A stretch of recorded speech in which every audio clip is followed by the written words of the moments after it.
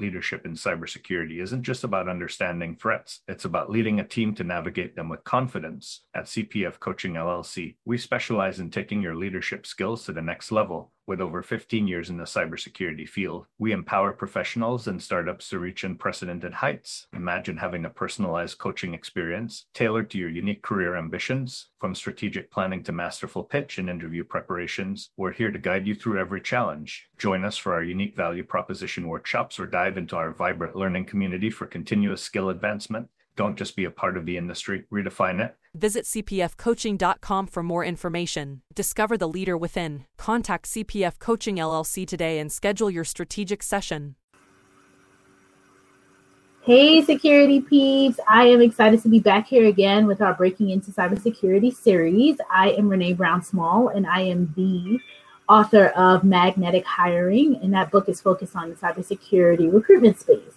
I'm here with my fabulous co-host, Chris Fullon. Say hi to everyone, Chris. Hey, everyone. And our special guest today is Stacia Tympaniok. Say hi, everyone. Say hi to everyone, Stacia. Hello. So we are excited to interview Stacia. She is also someone who's broken into security in the past few years, and we want to learn all about Stacia today. So Stacia, I'm going to start out with just jumping right in, understanding what made you break into cybersecurity, what you were doing before cybersecurity. Tell us your story as to what made you want to break into this field. Yeah, so I actually went to college to be a high school history teacher. So kind of crazy, right? Transition there. Not one you'd expect. I grew up in somewhat of a technical surroundings. My dad was a solution architect for a bunch of different companies. So he, had a nice office. We actually were lucky enough as kids to have our own computer just for the kids. But he traveled a lot. So when things went down, network went down, when the printer couldn't print, right, it was kind of, figured out. You have to go through and do your basic troubleshooting. So nothing crazy, right? But in college, I actually worked part-time just throughout the week at an organization just as a receptionist and just helping out there to make some extra money.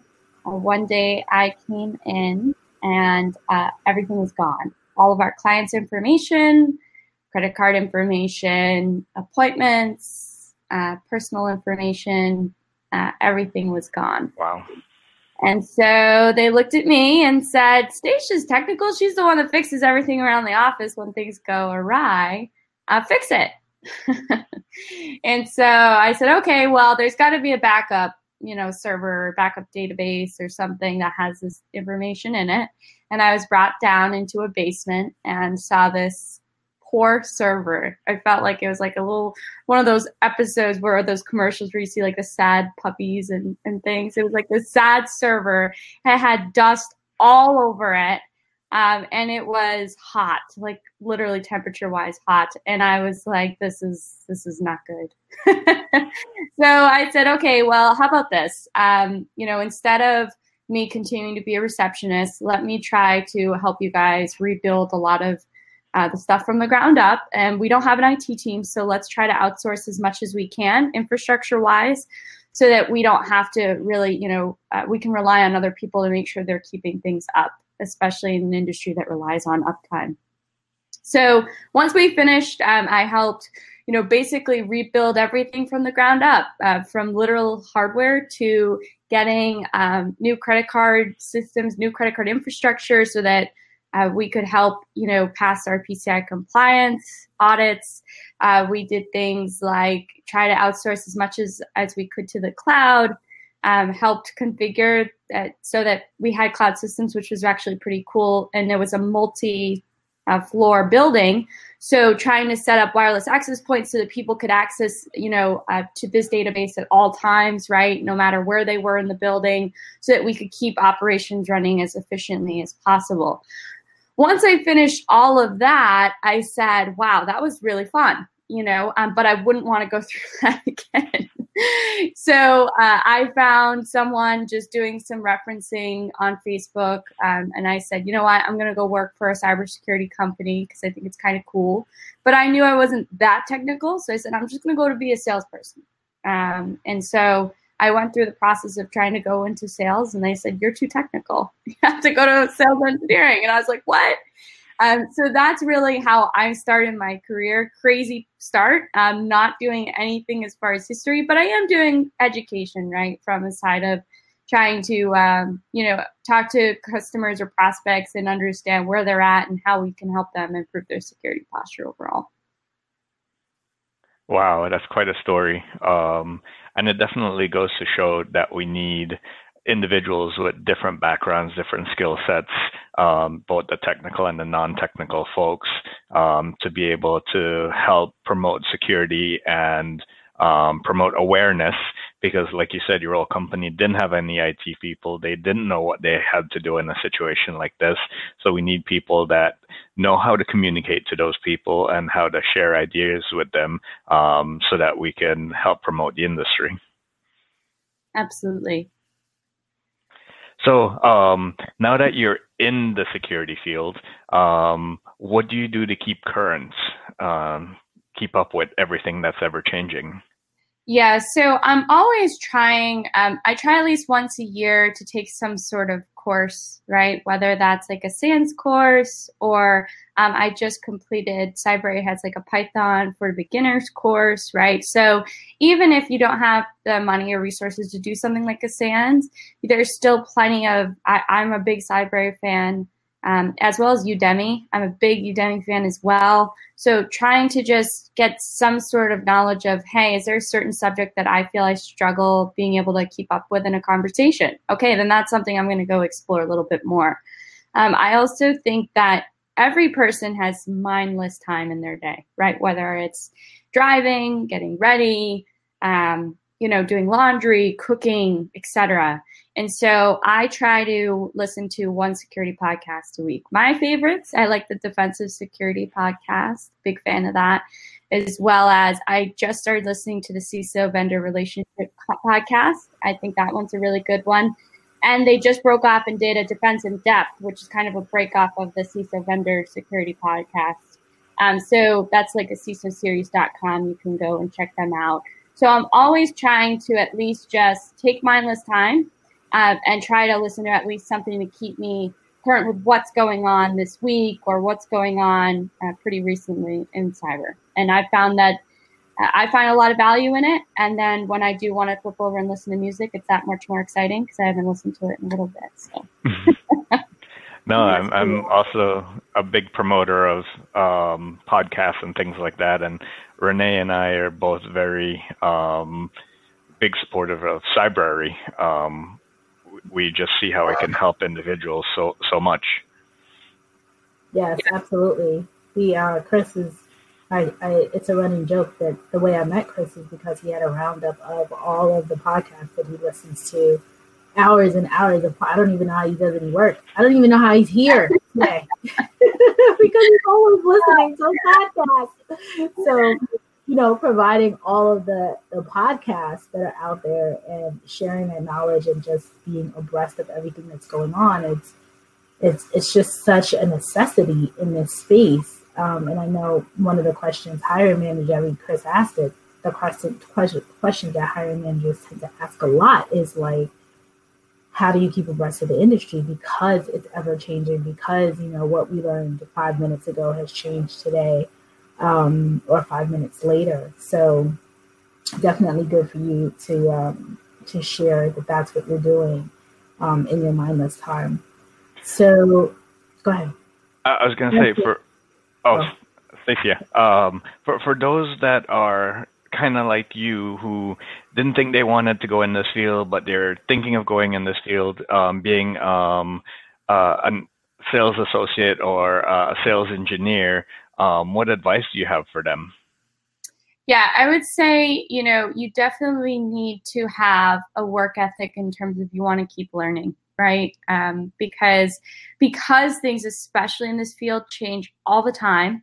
people have very strong opinions in this field, right? So you think of something like the vulnerability that, any topic really. Some people might think that they might have a strong opinion this way, and you may meet someone that has a strong opinion, whole other 360 view on things, right? I think that you really want to also never assume. I've learned just never assume.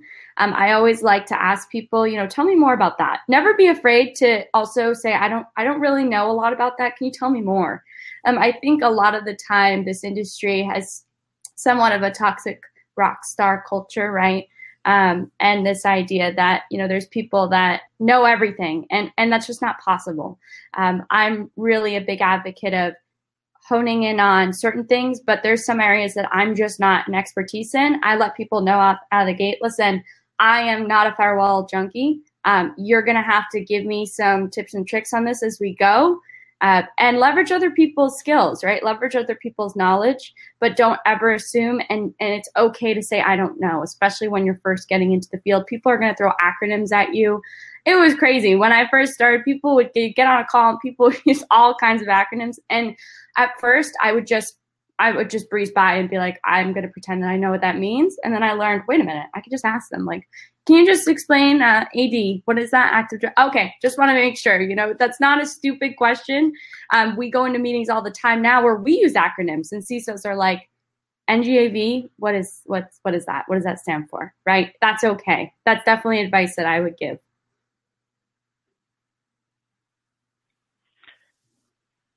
In regards to, Renee, you're going to say something? Okay. In regards to being curious and always learning, how do you see those that are considering formal education, certifications versus on-the-job training? Any advice for those based on your experience? Yeah, so I think that's a very sensitive subject depending on who you talk to about it, right? There's plenty of people that have every certification in the book. And they're, we call those practice players, right? They can practice, but then in real life, they get out in the field and they're like, I don't know how this works. I think that it's a mix of both, right? I had to learn so much about what was normal happening on a machine because I was trying to sell application whitelisting, right? So I had no choice but to know, is this normal? What is this, right? And so for something like that, I think that it's really important that you make sure that, okay, you learn that baseline, you get that down, and then you kind of go from there. And as far as certifications, I think that just helps better round you as an individual, right? Because at the end of the day, yes, I am working towards my CISSP. I did my Network Plus, my Security Plus, right, just to get those out of the way. Would I say that if I didn't have those today, I wouldn't be where I am? No. But it does help kind of fully round you as an individual, I think. So they're more complementary than they are gatekeepers for most people. That's how I think it, but based on my experience. Okay. And regards to the community, do you do things like meetups, go to conferences, anything like that? Social media, what do you do to keep current in that aspect? Yeah, so I'm lucky enough that my company is very open to kind of allowing us to explore in the security community, right? When it comes to conferences, I've done the Black Hats. I haven't done RSA yet. I'm not sure that I'm going to do it this year. San Fran's just not a great place to visit at this time of the year. Not that Boston's any better, but I was lucky enough to go to DerbyCon. I've been lucky enough to go to the SANS IR Summit down in New Orleans. So usually once a year, I try to go to one big event. And most people, we actually, at the end, we typically see most of our customers, same thing. They can usually only budget in like one big event a year. So we try to go to one. I'm also a big advocate. A lot of these cons record their cons. So like, for instance, I couldn't go to DerbyCon this year, but if you go to irongeek.com, they have all of the con talks recorded. So again, okay, maybe I finished my podcast for the week. Now I move on to what's the last con talk I was on, right? And go through that. That's free, right? And you can do that. So even if you don't have the funds or the travel budget to go, you can still usually get access to a lot of those talks after the fact. They just take a little time to come out. I do want to promote, actually, I'm going next week to Day of Security, which is in Boston on the 22nd, I believe. So I'll be heading there and doing some lightning talks, and it's cool to find stuff locally. If you can find a meetup, great. That's a good place just to start and network from there. You can always go to a session. You know, I would say you can go to a session, a networking session. If you're like, this has nothing to do what I do, at least you can say you tried, right? You went, you tried to connect with a few people. But a lot of this stuff is free, and that's the beauty of this industry. No, definitely. And if you have the link for that you're going to, and you want to invite others to go there, feel free to paste it in the chat. I know one of the things that I tried to do is I tried to go to at least one ISSA or ISC squared or some sort of meetup here in the Northern Virginia area. And with regards to cons, I went to B-Sides DC, B-Sides Nova. So your B-Sides cons tend to be on the less expensive side than your black hats or your bigger ones. But they also have that smaller community feel. So you do get to meet and network with more individuals, and I highly promote that as well. And I have to throw in that Chris is going to be presenting at B-Sides Nova coming up in the next couple of weeks. So excited to have that. So not only attending, but then getting to the point where presenting is also an area as well. That's awesome. Yeah. So Stacia, tell us about when you got into the field. You know, one of the things that our audience likes to hear, or they feel they don't want to feel alone when they know that they've been interviewing and they've been submitting their resumes, some people to hundreds of positions, and you know it took them quite a while to get into to really actually break in. In terms of your actual timeline, what were you doing? How long did it take? How many interviews did you go on? How many, resumes did you submit? That kind of thing to get to where you are today. Yeah, so I would say it was about a 4 to 6 month process. And I think you can get really overwhelmed and apply with really general resumes to a lot of companies. That's one approach, right? It's like a spray and pray technique. And I started doing it that way. And then I was like, you know what? I get calls back. I couldn't keep up with who's calling me. I didn't really know what the tech did. And I wasn't even sure if I was passionate about the technology yet, right? I was kind of just like, find a job, go. And I would say that I took a step back and I said, let me actually go and see a couple and submit things more strategically and build my resume more strategically. And I did that with about 3 companies, right, that I felt passionate about the tech. And that's where I found I was having more success. And the thing is people will say, okay, I would also advise, like there was a bunch of times where there were phone interviews. I'd have my initial interview and I would be like, I'm not sure if I'm crazy about this anymore. I would say keep going through the processes, right? If you have the time, nothing can hurt having more experience. Just keep going through interview processes and just understand, I could have done this better, or, this is why I didn't like that tech as opposed to this tech. I think that never hurts. If you had the time, just do it for the experience of having those conversations so that when you find the tech that you are super passionate about, that you want to get into, you're going to nail that presentation or that interview because you've done, 5 or 6. I also think it's important to note that some of them can be really long. I mean, for the one that I got my job in, I had 2 phone interviews. I had to come in and meet with 6 people in some 2 hours. I had to come in again and do a presentation. So there sometimes these can be long processes, and so that's why I think you have to be more strategic, go after a couple instead of going across the board and just trying to get what you can. I found it's more successful when you be strategic. And that's probably why it took the 4 to 6 months. I'd say even if I was strategic just from the start, you're probably looking at 4 to 6 months. I also recommend don't leave a job until you have a new one. Just general feedback. Right.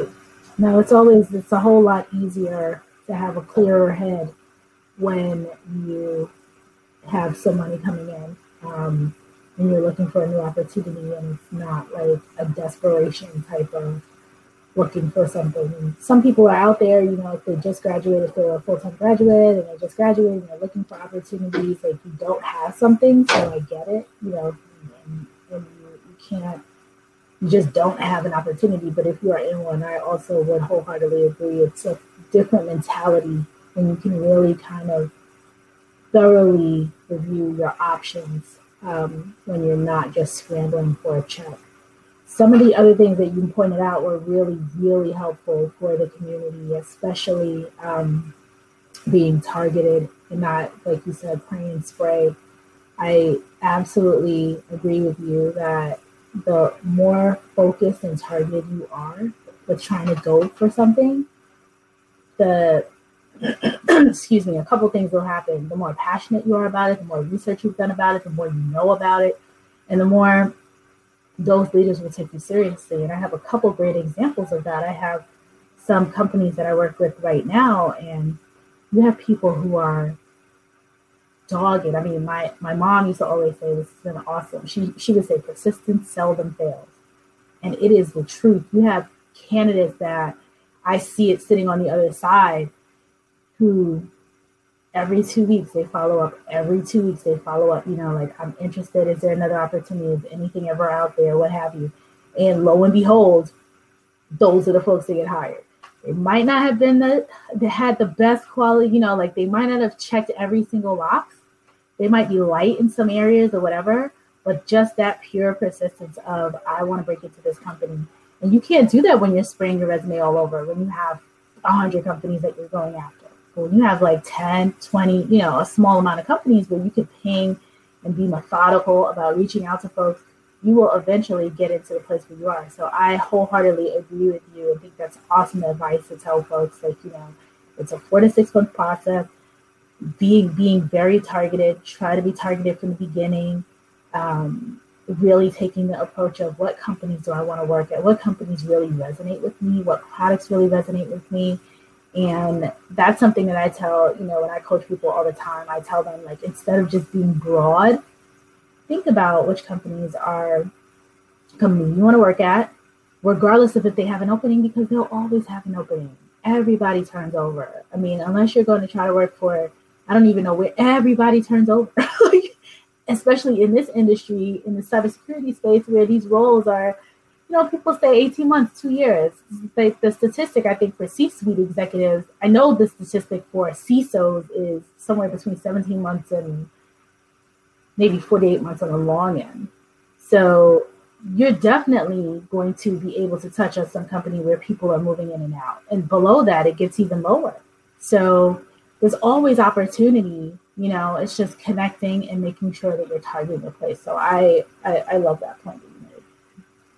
I would also add in, so something you mentioned earlier, being open to saying what you don't know, but also showing that something that you do know and how it relates to how you can help that company solve their pain points. And then also being open and honest with yourself, knowing what you do want to do and what you don't want to do. Because once you know what you don't want to do, that passion comes off to the person interviewing you. Like, they know you dislike it, whether you show it or not. Like, they can sense it in you that they say they really like this field, but it doesn't sell. But as soon as you find someone that's truly passionate, that shines. And then know your limitations, whether you want to travel, whether you want to be on call, all those aspects of a role, being honest with the employer, because once they ask that question and you're on the edge, they will feel that you're on the edge, and that could be that little thing that will choose whether they wanted to pursue you or not. Yeah. And I'll also say too that I think it's important that when people ask you questions and you don't know, I have like a one I don't know rule, right? Every topic that someone asks you something about and you say, I don't know, they shouldn't ask you the same question a week later and you say, I don't know, right? And you don't need to do a whole deep dive. You don't have to go 700 feet deep on a topic. But I think that in this, especially in this industry, right, if people start bringing up things, just get a baseline. Just get a baseline. I really think that that's important. So that the next time that someone brings that up, it's ironic. It's like that Big Brother when you start talking about shoes, and then later on today I'll have like a Google ad for shoes, and it's like I wasn't even searching for shoes. Same idea, right? Because that topic will come up again, and someone will ask me, you'll be like, I'm glad I looked that up really quickly and just got some information. So now I'm, taking it to the next step. Keep doing that, and you will just naturally progress over time with your kind of knowledge space. Right. And it's like, people don't realize, or some people do, that a job search is kind of a job in and of itself. So taking the feedback, taking the questions, when I debrief with candidates and ask them, hey, what did they ask you? And part of that is understanding more about these are the things that, for the follow-up, for the next interview, what have you. And then things that I can use to prep the next person as well, to say, hey, these are the types of questions that they ask. And everyone switches up and asks different questions. And it's not to say, like you said, you can't know everything. It's just virtually impossible. But, it's always around the high level research that you're doing, quickly finding out, hey, what is this? If you completely don't know, at least you can do a quick Google search and say, okay, this is what this is, so that when somebody brings it up in the next conversation, you at least know at a high level, okay, I've heard of that terminology before. I did a high level research and understand it's this. I don't know it in depth, but, and that's a different conversation to just, I don't know. So yeah, for sure. So I know we only have a couple minutes left. These things fly by so quickly. Chris usually asks our final question. We have like 2 minutes. Eric Kim's making a couple comments. I just want to read off that he said, Google is your friend. He also says one rule of thumb, tell the interviewer right off the bat and say, I'm the kind of person who, if I don't know the answer, I will tell them I don't know, but I can guarantee I'll know how to find the answer. And that's absolutely right, Eric. To all of our points, we can't know everything. It's virtually impossible, but we are smart enough to be able to say, I will do the research and figure this out and be able to bring it back to you afterwards. So Chris, your final question. Yes. So based on everything you told us so far, your journey, if one of our listeners asked you for just one piece of sage advice, what would that be? Keep learning. I love it. Keep learning. Awesome. Stacia, thank you so much for being here with us today. We appreciate your time and giving our viewers and our listeners this great, awesome information about how you broke into cybersecurity. Chris, thank you for being an awesome co-host. Folks, we will see you again next week. We have an amazing lineup. I think we have on deck 10 to 12 people lined up for the next 3 months or so. And some of the companies that I'm working with are also want to come on and kind of showcase their opportunities, which is great. Because we're having more and more opportunities for people with less than 5 years experience. So finally, I think it's opening up in the marketplace. Like we have to start defining more roles for more entry or, near early, I call it early career talent. So that's going to start coming up as well. So thank you everyone for being a part of this. And I look forward to connecting with everybody next week. Have a great weekend. Bye. Bye. In the rapidly evolving world of cybersecurity, your business needs a guide that's as dynamic as the threats you face. CPF Coaching LLC delivers unparalleled expertise to elevate your cybersecurity startup or business with a decade and a half of specialized experience. We're not just advisors, we're your strategic partners in growth and risk mitigation. Our tailored advisory services range from immediate hourly guidance to comprehensive 3 or 6 month packages, all supported with encrypted messaging for real-time assistance. For more information, cpfcoaching.com is your destination. Forge a path to success and distinction in the cybersecurity landscape. Connect with CPF Coaching LLC today and secure your business's future.